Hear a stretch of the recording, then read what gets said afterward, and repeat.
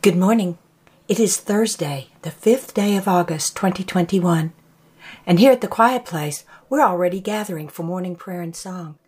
And we invite each of you listening to pause and join us as we welcome this new day, as we pray. Our morning prayers and songs are now complete, and we return to quiet, listening for the answer to this prayer. God, what is it you wish for us to know today?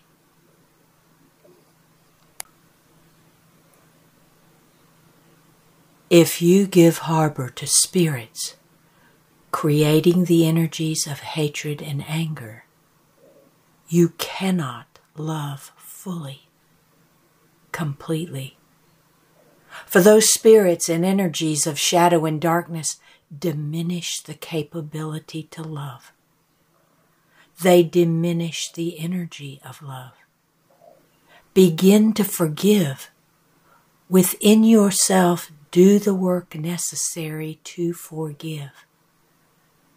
Do not carry anger or hatred with you, because it spoils everything you do. Even the loving things you attempt to do are tainted with this anger and hatred.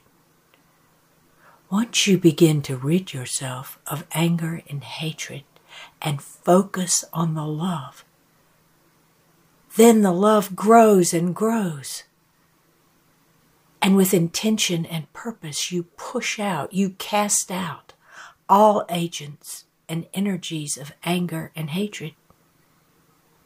And once it is complete, there is the light of love within you. And that is the time when you can love fully.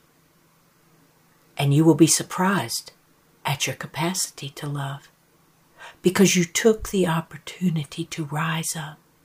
You took the opportunity to commit yourself to cast from you anger and hatred.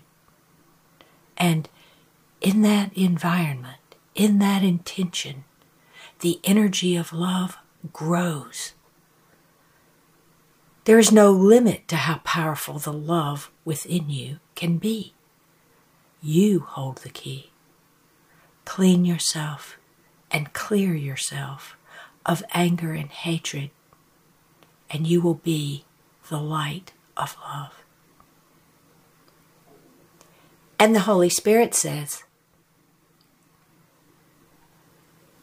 there is none more powerful than the energy of love.